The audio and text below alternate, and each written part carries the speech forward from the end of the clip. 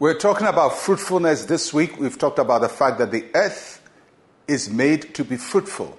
That God has placed within us the seed, the capacity, the potential to be fruitful. We've talked about the fact that whatever seed God has placed within us produces after its kind. It has the power to do that. And today we are talking about the fact that God has given us dominion. And that's a very important thought. Genesis chapter 1 verse 26. Then God said, let us make man in our image according to our likeness. Let them have dominion over the fish of the sea, over the birds of the air, over the cattle, over all the earth, and over every creeping thing that creeps on the earth. This is one of the most pivotal verses in the Bible, and I've preached so much from this verse of the Bible because it is so fundamental to the purpose that God has for us here on earth. God created us for dominion. Not to dominate one another, but to dominate circumstances and situations.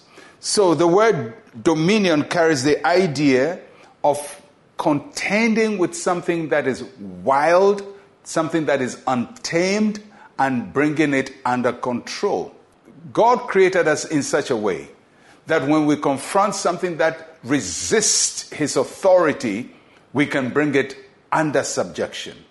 And when we confront something that is coming against us and pushing against us, we can have power over it. The ability to have dominion is at the core of what God has made us to be. That means no matter what life throws against you, no matter what life comes against you with, you are made to have dominion. Life can give us a lot of adversities. People are born with physical limitations. Sometimes you're born to deprivation, to extreme poverty, or to an abusive parenting. All kinds of things happen. But because we have been made for dominion, no matter our circumstances in life, God has made us in such a way that we can rise above it. So the reason God created us with a seed, with a potential, is so that we can use the gift he has given to us to rise above every circumstance. Now, knowing that we must have dominion is good, but we have to know how to exercise it. To exercise it, we have to understand that as human beings, we are made in natural and supernatural. There is a part of us that is earthly, of the flesh, of the natural, and there is a part of us that is from God, that is spiritual and very powerful. For those who don't know Christ as Lord, they exercise natural dominion, and they can do that to a very large extent. Those who know Christ as Lord have an additional dimension of dominion, and that is spiritual dominion. So not only do they have power over natural forces, they have power over spiritual forces as well. If you only have power over natural forces, you can tame the forces of nature, whether they're land, on the sea, in the atmosphere, you can tame it. But if you have the Christ in you, then you have another dimension of dominion, spiritual dominion over demonic forces and entities. When we combine these, our power of dominion becomes formidable. So in order to be fruitful, we must understand that wherever God has planted us, we will be fruitful in it.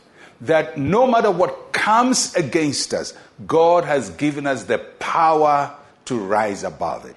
So much can be thrown against you. So much can be working against you. But you will always come out victorious because that is how God has designed you to be. Just look at human history and check the people who have overcome so much adversity. Things that you think should crush them. You see people come out of them and excel, whether in sports or in science or in some other field. People overcome adversity. So, God has designed you for dominion, and don't allow any situation to put you down and to destroy the potential that God has planted in you. Let us pray.